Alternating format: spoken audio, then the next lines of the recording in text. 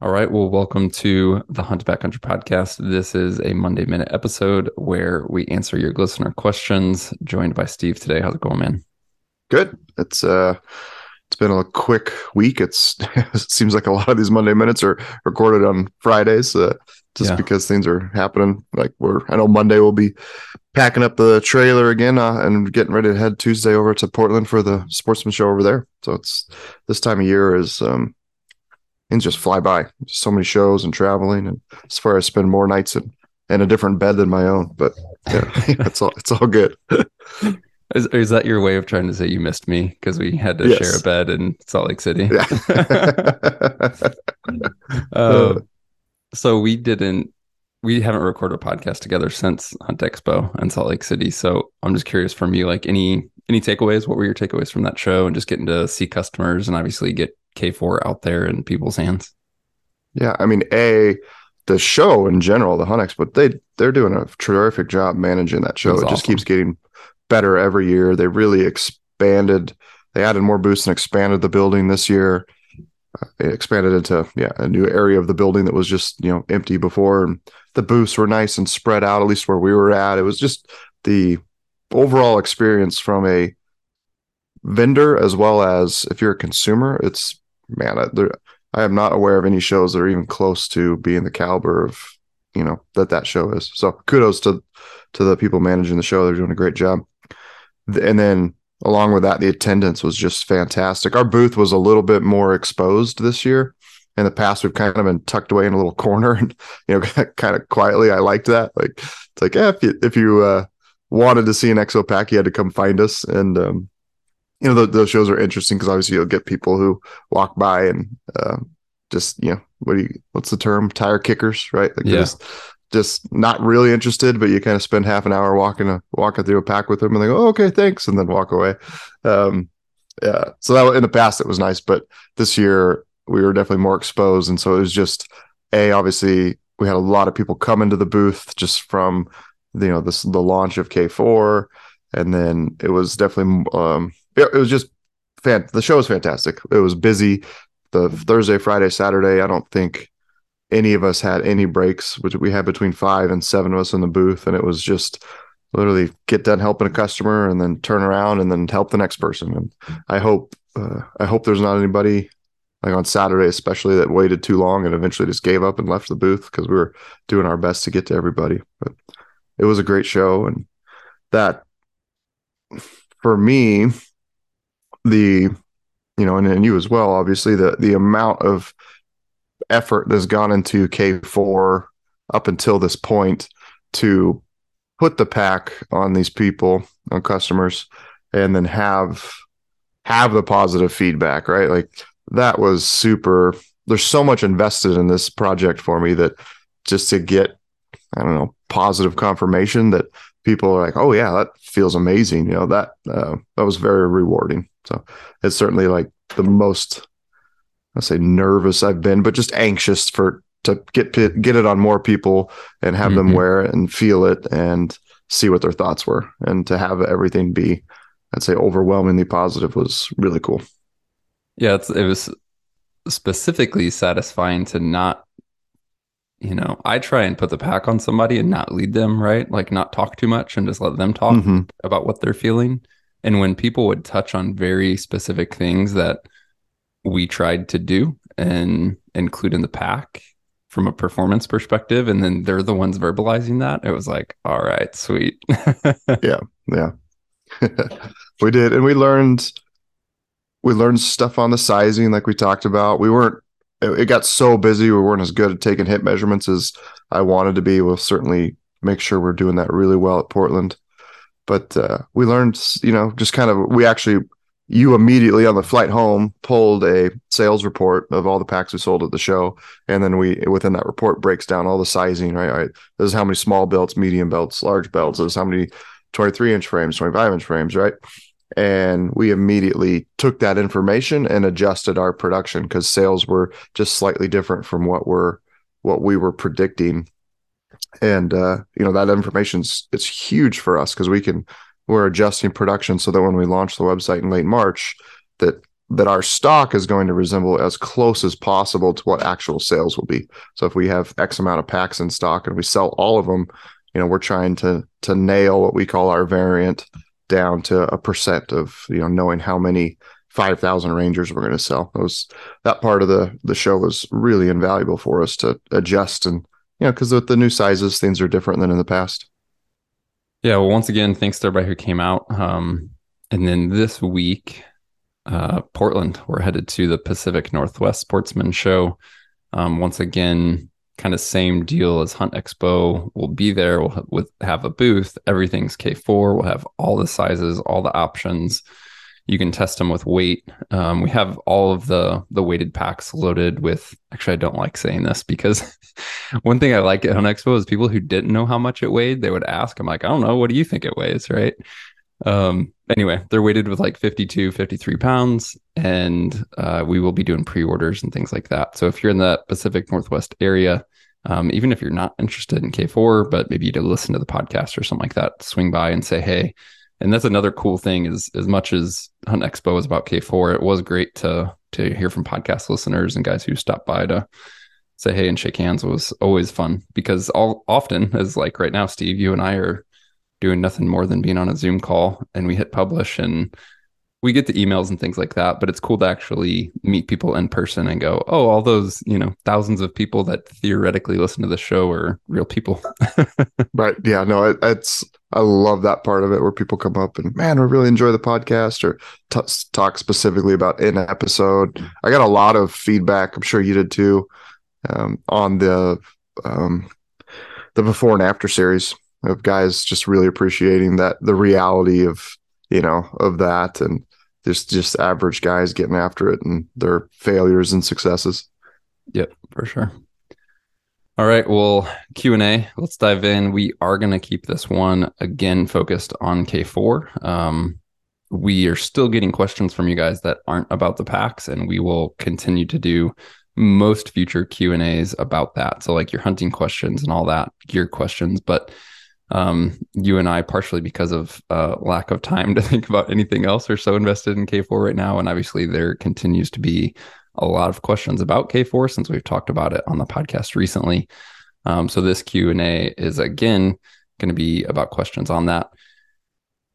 Just a reminder, any question, again, whether it's about K4, hunting, other gear, whatever, just look for the link in the show description that says leave a message, and that's how you can send us one of these audio messages. But we have a ton of questions in no certain order. We're just going to start ripping through some, Steve. So here's the first one. Hey guys, my name's Stefan. Longtime listener. Although I don't own one of your guys' packs, I've been following you guys and studying what you've done over the years. And I got to say, first of all, I truly appreciate the current podcast that you have where Steve and Mark talk about the bag and the pack, specifically the frame. Love the information. Love that you guys super geek out about it. Those are the things that keep me captivated and plant the idea of maybe switching brands. So that leads me to my question. Currently, I'm using one of your major competitors' pack systems, and I've used a lot of different competitors' pack systems. Tell me why I should switch from them to the new K4. Thanks, guys. Appreciate it. All right, Steve. Why consider switching? This is an interesting question because I think you and I are both very laid back and not super salesy. So how do you answer this question? The first question is, and we got this a lot at Hunt Expo, guys come up like, I got my K3. What's the difference K4? And should I upgrade? And my first question is like, are you happy with K3? Yeah, I freaking love it. Awesome. Stick with it. Right. Like, we're not here to like, I'm the worst salesman. I am not a salesman at all in that standpoint of like, trying to like sell you on the new latest and greatest. It's just like, I'm going to talk about the differences and what I think's better. And then it's obviously up to the end user of what works for them. So if this guy's happy with whatever he's running and he likes how the frame performs for him and he likes the bag features, then great. If he's, I guess like for me, my question would be like, well, what don't why are you considering upgrading? What don't you like about your current system? And then I could maybe talk about the differences of things that we do that he might like, and maybe things he might not like. Right. I think from I think we do probably the best job on a complete system, right? Like if you're just kind of how we were talking about the performance of the K4 frame, as far as how it feels from 10 pounds to 30 pounds or from 10 pounds to 130 pounds. That that same range of like how we were talking about the bag designs. I guess this was on that. yesterday. This was yesterday Yeah, recording the you're podcast referring with to a Emery. conversation that people haven't Yeah. heard. Yeah. It tells you my mind's a little scattered. Yeah. But anyway, we're talking the bag design is just super universal, right? Like we could get more specific and just try to save a little weight with a spotting scope pocket just on one side. But as far as if you take one bag and use it through the entire season, from day hunts to quick overnighters to 4 nights to a 7-day hunt, the pack performs exceptionally well at every step of the way. And I think that's something that I certainly strive to do in the design, right? Like when the bag is completely empty, all the fabric is completely compressed to the frame and nice and tidy. The lid isn't big and floppy on top. There's not loose straps and buckles all over the place. Everything's just nice and tidy and then simple, right? Like I really want simple and clean, so that you can, you know, don't want to mess with my gear. I just want my gear to work so I can focus on hunting. And I think we do a very, very good job at that. And it's probably what separates us from some of our competitors that are out there. Yeah. Oh, does that answer it? Yeah, I think It's a it's tough good. question. Yeah. Yeah, it is a tough question. And there's one to stay on a tough topic. Let me play one more that was kind of about something similar but different. But let's dive into this question maybe to elaborate. Good morning, guys. Thanks for being open to taking questions. My question today is in regards to the new K4 pack versus the K3 pack. I'm brand new to backpack hunting in Michigan my whole life. Sitting in a tree stand is all I'm used to. Recently got a hand-me-down pack from another brand to start training with, so I'm unfamiliar with different fits from different brands. My question for you today is, who would you target K3 sales versus K4 sales in regards to brand new hunters? Is it worth holding out and just buying a K4 or snagging a K3 while they're still available for a little bit less, being that I am very new and impartial to what fit and function will actually entail on packs? Thank you. All right. So like I said, a little bit different of an angle, but still similar on like, hey, is it worth upgrading or changing brands? Or in this situation, I think he's kind of talking specifically about seeing K3s out there for sale on the used market and saving some money versus buying a new K4. But as he said, he's kind of new to backpack hunting, new to Western hunting, new to high quality packs. So I when I heard this question, I related it back to when I bought my very first bow, and me knowing to some extent, like I don't know what makes a great bow yet because I need more experience shooting them and comparing them and what have you.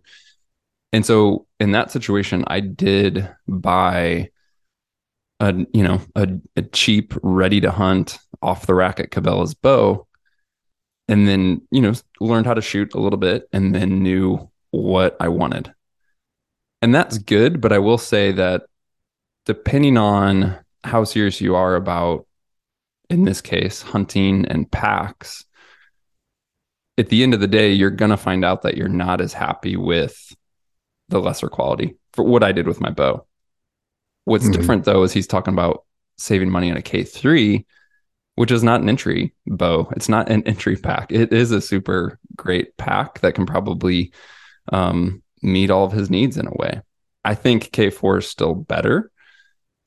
But again, I don't know where this guy's at with budget, what other gear he needs, etc. And so to me, like answering this question is always kind of, it depends, obviously. I genuinely don't think you can go wrong either way. I would say for me personally, at the end of the day, if this guy's serious about continuing to hunt out west and will be using a pack in the long run, to me, it just makes more sense to start with the latest and greatest. But if this guy is maybe not as serious, he's just doing this Western hunt for the first time, he's not sure he's going to stick with it, things like that, then maybe the used K3 makes a lot more sense. So that's where my head goes, Steve. But how about for you? Yeah, I think anytime you're doing something new, you want to, I think you kind of dip your toe in the water, right? And get in there as cheap as you can just to see if you like it. And then you, like you kind of mentioned, over time, you're going to learn the things you need and don't need. And then you kind of upgrade over time. But it would just be, it's a tough question to answer. And at the same time, as much as, you and I are the first to say this, like gear, don't ever let gear stop you from going hunting, right? Like, and gear does not make you successful. It just has a really good chance of making you more comfortable to be out there in the field longer. And that time spent out in the field gives you higher chance of success, right? Like I've said this with with bows, right? You could give a Tim Gillingham a freaking bow from 20 years ago. He's still going to be one of the best shooters there is, right? The bow does not make the shooter. They certainly can help and make things a little bit better, but you're either good or you're not. So yeah, it's a tough call. I would, if you can get a really good deal on a K3, a used one, and go hunt for a couple of years, it's, obviously K3 is a fantastic pack, and it took 3 years of obsessive designing for me to say that this K4 is better. So it's not, that wasn't like in a week, I was like, oh yeah, I designed this new pack and it's better. Right. So I guess that's where my head's at. There's no black and white answer there. If he's got the budget and is convinced he's going to do it, then yeah, I'd get buy a K4. But if he wants to save some money and get started a little bit cheaper, then, do that. And you could buy, like we've done the budget gear list in the past of, there's a lot of things you can skimp on that, like a cheap $100 tent typically is going to be, it's just going to weigh more. Like if you look at, I think Big Agnes is a bad example now because everything's expensive, but they've always had like higher intents and lower intents. And the difference wasn't build quality or construction. It was just lighter weight fabrics, right? That you're paying more for that lighter tent.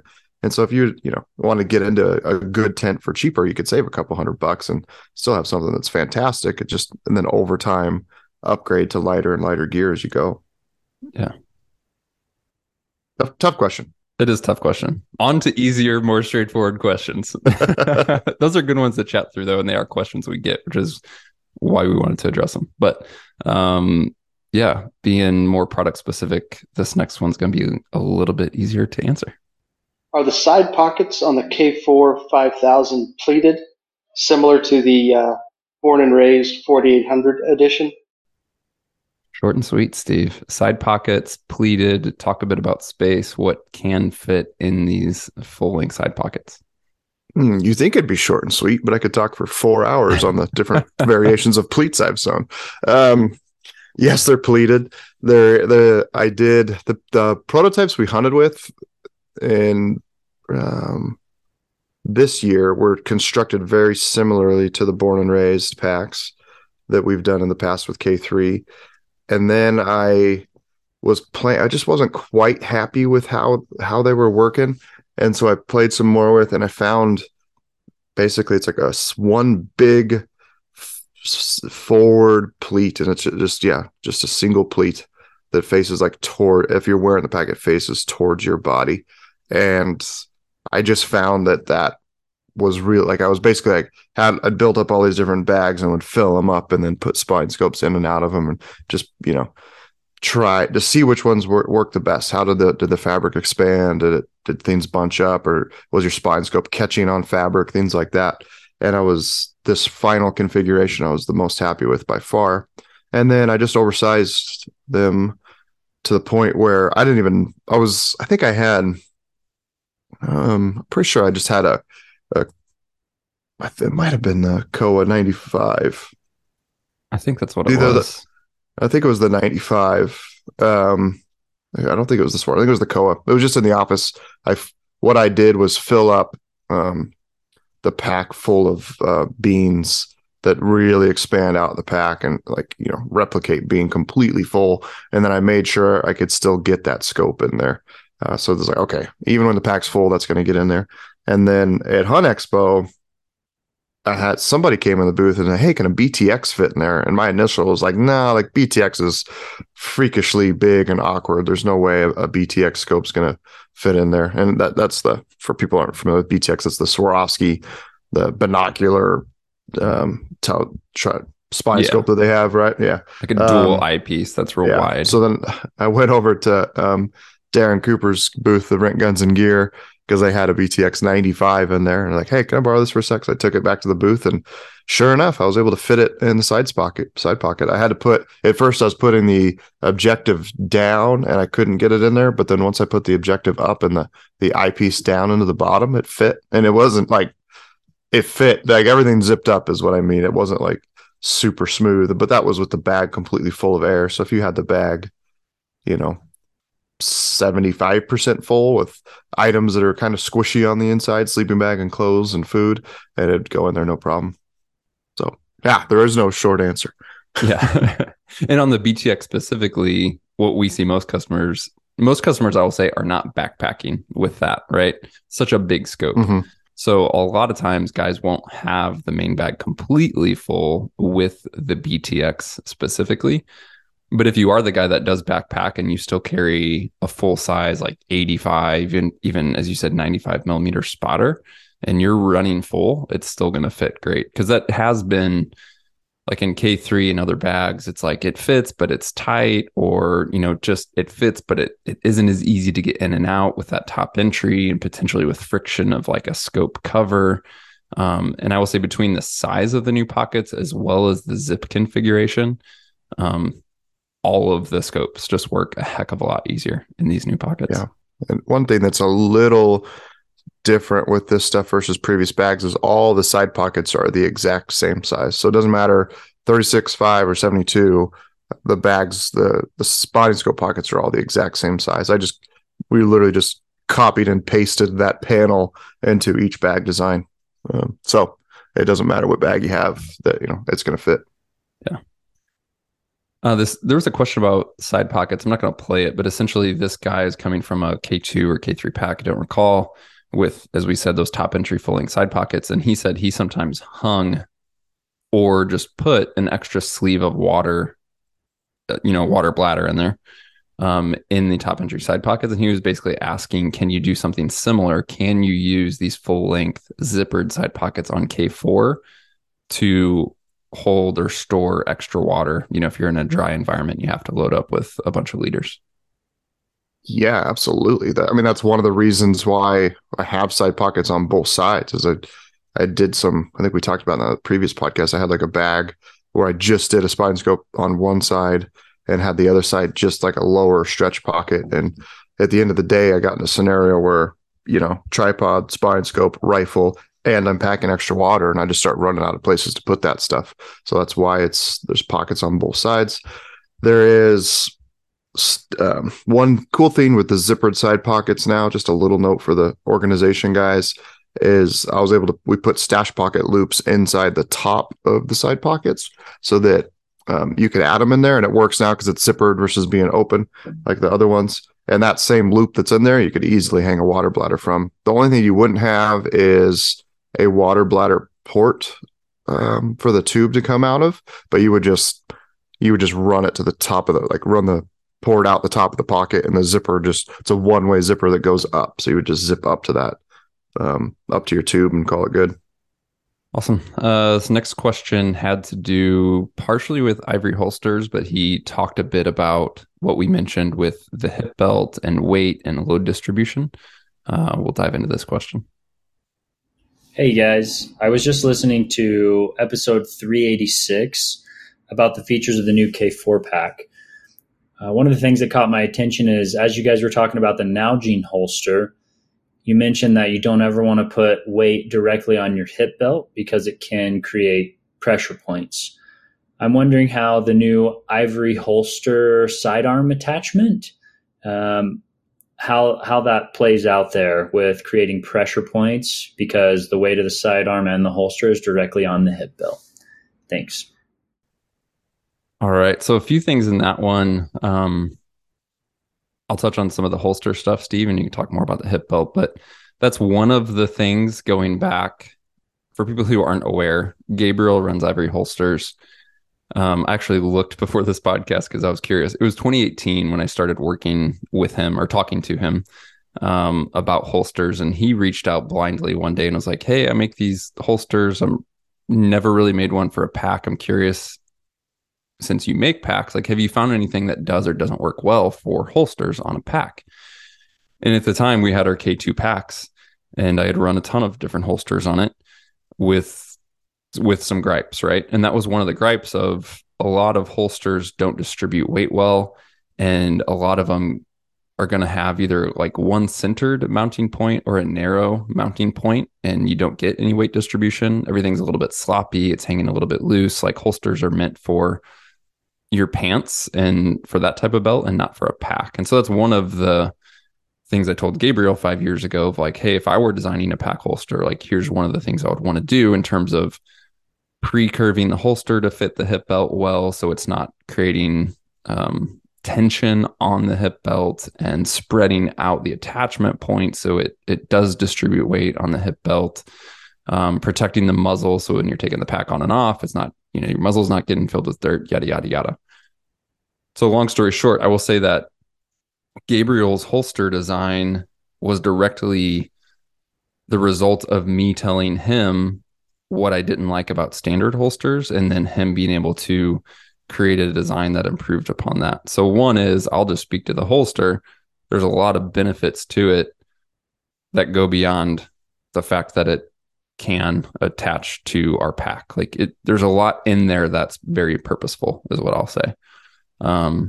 Steve, I'll let you weigh in then on the pack, the hip belt, load distribution, how it's similar to or different than what you talked about before in terms of weight on the hip. So certainly, as I said, like, you don't want to overload the hip belt and hang a bunch of stuff off in there. And if all I was concerned about was how the hip belt performed, I would have absolutely nothing on the hip belt. So I'd say I had 100 pounds in the pack and I'm like, I got to go 20 miles. Like, I would have nothing on the hip belt because it's going to perform the absolute best that way. The reality is it's not black and white like that. The hip belt is a fantastic place to put your pistol so you can have quick access to it, right? Like, you need some of the new rigs that put it in your binocular harness. I can see some advantages there. Obviously, you're just hanging a lot of weight off your neck, which, depending on the design of that binocular harness, is good or bad. And then the next good place right there is right on the hip belt of your pack, right? Like, you don't, where else are you going to put it? You don't want to bury it inside the backpack. It's not going to do you any good. So that certainly is just one of those things where you have to balance, like, okay, yes, it doesn't perform as well, but I do need access to this pistol. So, for me, I'm not one of those guys that packs my pistol everywhere. I just, when I'm in Alaska, yes, maybe if I'm doing another solo hunt where I had those wolves surround me a few years back, up there I was up on the edge of the Frank Church where there's a lot of wolves. I'd probably pack a pistol there, but other than that, I'm not packing one. So I have actually been surprised at how well that ivory holster works with the pack underweight. If you took it off your pack, it would be a little bit more comfortable, but it's really not that big of a drop, right? And a lot of that is with the new MOLLE. Basically, our old system of having the 2-inch webbing span from the back of the belt to the front of the belt, as you put weight in the middle of that webbing, it's just pulling down and it's pulling on the two, on the front of the belt and the back of the belt. And then, so that was like best case scenario, right? And then a lot of people, which we try to educate as best as we can of it, like, you watch our fitting videos, and I always say with K2 and K3, make sure that you don't over tighten that webbing so that, like, while you're wearing the pack, you can slide your finger down in there, in between the hip belt itself and the webbing. Because if it's overly tight, which is easy to do because you're you typically like laying the belt flat, right? And then tighten it. You're like, okay, yeah, that's right. But then you don't realize as you put that on your body and it curves around your hips, that, you know, that webbing's on the outside, it's getting tighter and tighter as you pull in the belt. So it just creates this 2-inch line, you know, basically turns the hip belt into, instead of being 5 inches tall, into 2 inches tall, because it's just putting all the pressure right there at those 2 inches. So that was one of the, you know, guys asked why go to the MOLLE system, and a lot of people are just all about the MOLLE right away because it is pretty awesome. A little bit more, you know, you and I have talked about this leading up to, is like a little bit more complicated. Like we basically have to teach the customer how to do it once, because there's, you know, a lot of people who aren't familiar with MOLLE, and once you do the MOLLE strap once, you know how to do all of our accessories. But there's just that initial, you know, guys are very, you know, we're all guilty of like, oh, I'll just figure this out. And we had a couple guys do that running the prototypes where they sent like, this isn't quite working right, you know? And I'm like, well, send me a picture how you got it attached. And yeah, they had it wrong. Right. So yeah, God, it's so easy for me to ramble when I start talking about K4 stuff, man. But with the MOLLE system, because it's kind of sewn to that outer fabric, and that outer fabric is, it's part of the hip belt design, but it's oversized. So as it's wrapping around the belt, it's not actually creating tension anywhere. Long story short, it works really, really well. So we did plenty of pack outs when we were in Kodiak. Gosh, I guess that was 2 years ago now. Yeah. In 21, we packed out every day. We're 80, 90 pound packs packing out deer and running pistols the whole time. And I was really impressed with how well that worked. So, long answer to a somewhat short question, but it's just all more. There's a lot more going on behind the scenes than I just simply slapped a MOLLE panel in there and called it good. Like there's a lot of intent behind it and trying to get the best balance of performance and function, right? Performance being, I want the hip belt as comfortable as possible. Function being, I want the pistol attached to the hip belt in a very secure manner that is easy to access. Yeah, it was just elaborate on that a little bit. It's already a long answer, but I find it fascinating. I think some listeners will. If you look at the shape of the K4 hip belt, it is it's drastically different than K2, K3, meaning just looking at the assembled hip belt.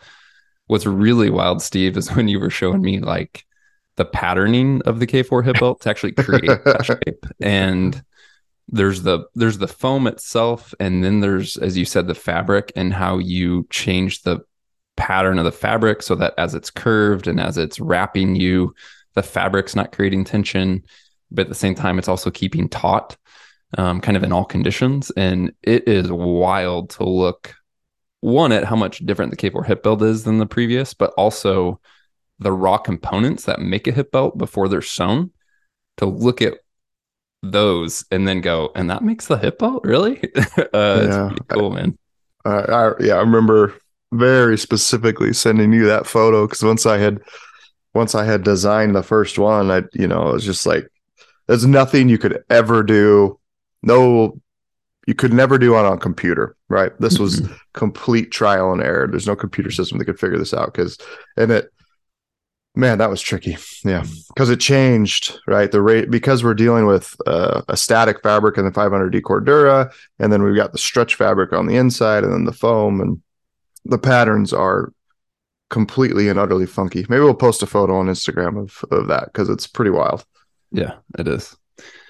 To answer just really quick this time, truly, we had more SpeakPipe questions come in about Ivory holsters. A few of them related to compatibility, and we also got this at Hunt Expo. If guys already have a K2 or K3 pack, you can reuse your holster. We worked early on with Gabriel like 2+ years ago when we started looking at MOLLE on the hip belt, and got him involved early of like, hey, here's what we're thinking for what will eventually be a new hip belt design.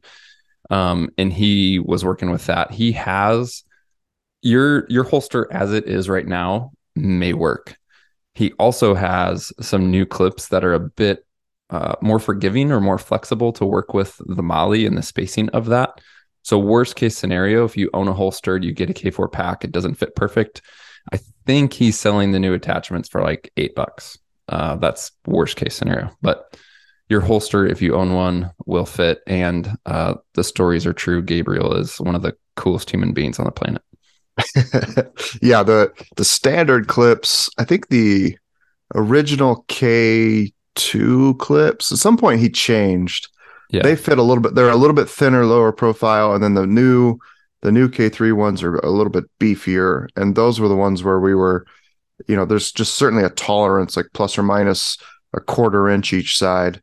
And I absolutely worked with him I actually made the MOLLE slits a little bit wider, and then he found a little bit thinner clip. And now pretty much we'll do a video on it, because sometimes I had guys we sent prototypes to like, this doesn't fit. And it's like, no, it does. You just gotta, because of that, the holster being curved, and as you flip the clips out, they're like pointing into each other. It looks really weird at first, but you just got to kind of, that's why those newer clips that he's got that are more flexible and thinner, they give you a little bit more wiggle room to kind of thread it through. And then once you lock everything in place, it's good to go.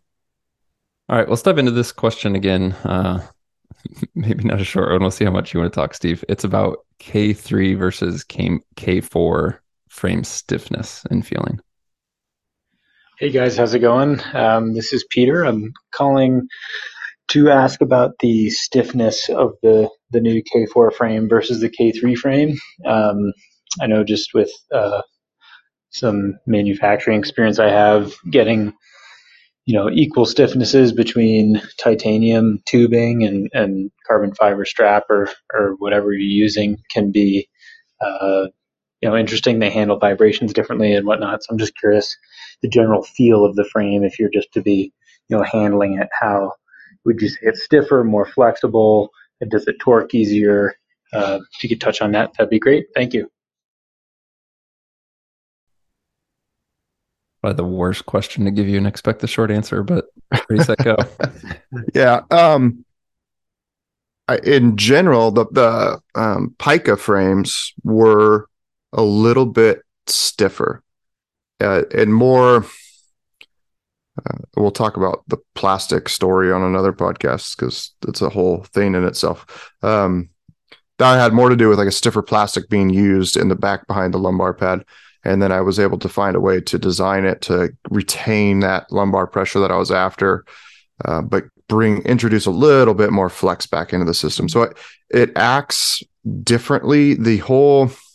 Because you don't have the titanium tube coming across at the top anymore, it moves with your body, I'd say the same, but the same amount, but in a different way. It's hard to describe. I would say of all the guys that ran prototypes, the pretty unanimous consent that K4 feel like really just like latches onto the body and feels a lot stiffer is not the right word. It's more secure. Mm-hmm. What would you say? Yeah, like secure. I've heard secure, stable, planted, etc. Yeah. So you're absolutely get all the same kind of lateral twisting movement, right? Like drawing a bow, just crawling on your hands and knees, going over logs. But then once you load it up heavy, and this really all has to do with the lower design, that it's just a little bit more stable to the body. So it's kind of like, certainly feel like I nailed it as far as getting the best of both worlds there. We didn't give up. And that was something that I was very like, after we ran the Pika prototypes, what my top first question to everybody was more or less stiff than K3, right? That was like one of the things I was the most concerned about, and certainly worked to fine tune that and tweak that over time. As far as going back to his question, carbon versus titanium, honestly, there's no difference there. The early prototypes I ran with the titanium tubing in there to the two vertical pieces, they felt great. The carbon felt great. The aluminum felt great. Like if some guy on Rockslide asked a question about, can you bend the stays to adjust your fit? And it's like, well, no, they're molded carbon fiber, but you could go like some of the prototypes we ran, as we talked about in the thing. I literally went to Home Depot, bought some 5/8 wide by 1/4 inch thick aluminum bars, and cut them and bent them into shape and ran with those. You just add, I want to say there were 14 ounces, and the two set of stays is like carbon stays are 6 ounces, 6.2. So there's definitely, you're going to add some weight, but if you really wanted to do your own custom frame, you could. You'd probably run into some squeaking issues. You might want to paint that, like a textured paint or something on the aluminum. But yeah, so the carbon was cool because I was able to introduce a little bit more flex into the system, just like the perfect amount where it's got some give, or like really when you're like, say you're going to bend over and, pick up your, bow or rifle off the ground, or like, there's like going to be a little bit of forgiveness and kind of bend with your back as it curves, but not too much to where when you load it up heavy that the frame is drastically changing shape. That's the worst case scenario. That's one thing I talk about with, like at the shows, this comes up a lot. It's why an old external metal frame, assuming it has like a decent design hip belt and harness, why they stay pretty comfortable under weight is they don't change shape at all. And that's a problem that a lot of packs, we're trying to build these internal frame packs, and to get them to haul weight comfortably, one of the keys there is that the suspension, the hip belt and the harness aren't getting distorted and changing shape. And this frame that was once designed to fit your back, now all of a sudden it's got a big bow in the middle of it. That's like the most critical time for that frame to be holding its shape and performing is under heavy loads, and that's the time that it's flexing and not working right for you. So there's a balance there of, if I was just designing a pack for 30, 40 pound loads, I'd have a ton more flex in it, because why not? It's just going to feel awesome with 30 pounds and, running through the mountains. But obviously we're designing these packs to work from 10 pounds to, like I say, 150 pounds on the website, or on our marketing, you put 150 plus pounds, and obviously they want them to work well through that range. And some guy on Facebook is like, why are they only the 150 pound rating? And it's like, dude, that's just an arbitrary number that we threw out there just to say, look, the pack is way more capable than your body ever will be of hauling weight out of the mountains. Like you could throw 300 pounds on the frame, nothing's going to break or rip or tear. It's just, obviously you'd have to be Hulk Hogan or something crap like that to haul more than 150 pounds out of the mountains for over a distance. Hulk Hogan like 20 years ago, right? Not currently. Yeah. An NFL linebacker, let's say that. Yeah. There's I'm biting my tongue to not get into deeper topics for another day of things we can talk about as it relates to frame and feel and stiffness and harness and load lifters and all that stuff. So much more to come. Let's do this, Steve. We've talked a little bit about, obviously, as we said, we're going to Portland. Mm-hmm. We're doing that this week. We've talked about launching K4 on the website late March, but I guess what I'm getting at is, like, between now and April 1st, what should people expect? What's coming in terms of just logistics and that stuff? Yeah, we'll probably we're just going to keep putting some content out there. We actually got, to be honest with everybody, we got stuck in a weird position. We wanted to launch the packs. We wanted to be shipping them right now and just basically going to go to the show, tease them out there, and then about a month later, early February, we'll start shipping. And then we ordered our zippers from YKK last June, and they just now shipped.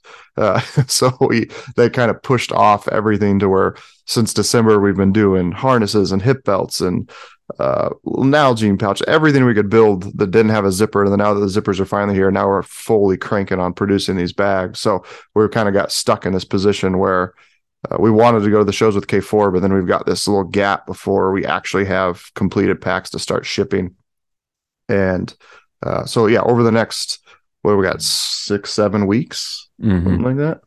We're going to be at Portland, and then as soon as we get back, you and me just have a lot of content to shoot, man. I'm going to try to do my best I'd imagine there's going to be 50 videos that we put up on K4. And that's one of the things I was talking to guys at the Hunt Expo about of like, okay, I just spent 20 minutes walking through the pack. Here's the basic features. As we release these videos and you've got the pack with you, just watch them. You know, you're laying in bed, can't fall asleep, jump on YouTube, watch them, sitting on the toilet, watch them. Because there's going to be just little tips and tricks in there that, you know, you can't condense all of that into 20 minutes, right? Like there's going to be, maybe you won't use it, but there might be a little sentence in a video that you go, oh my gosh, I didn't know the pack could do that. So my goal is to, you know, get all that messaging out through these YouTube videos, and we'll start recording them here, you know, pretty much as soon as we get back from Portland. We got lots of photos to shoot for the website. The next behind the scenes things are going to be churning. That's for sure. We're going to be really, really busy the next 6 weeks, just getting everything ready. Yeah. I just envisioned like this series of short 1 to 3 minute videos called toilet tips. Since you said on the toilet, I'm like, you know, what's the next thing I can learn about the K4 pack when I take my next dump? might be onto something there. Look for that to come, folks. Look for that to come. All right. Seriously though, everything will always be updated, posted, updates, all that at exomountaingear.com/K4. On there, you can sign up to receive updates by email. You can sign up to win one of 5 packs we're giving away when we launch. We have Q&As up there, things we haven't talked about in the podcast. There's more photos, there's specs, dimensions, weights, capacities, etc. So basically, if you do have any questions, one is feel free to shoot us a message, or 2, go to exomountaingear.com/K4. And that is, again, a dynamic page that will have more and more and more as we get all this content done. So thanks as always for tuning in. Again, if you're going to be up in the Pacific Northwest, come see us this week. Say hey. It'd be good to see you. Otherwise, thanks for subscribing to the podcast, and we'll talk to you soon.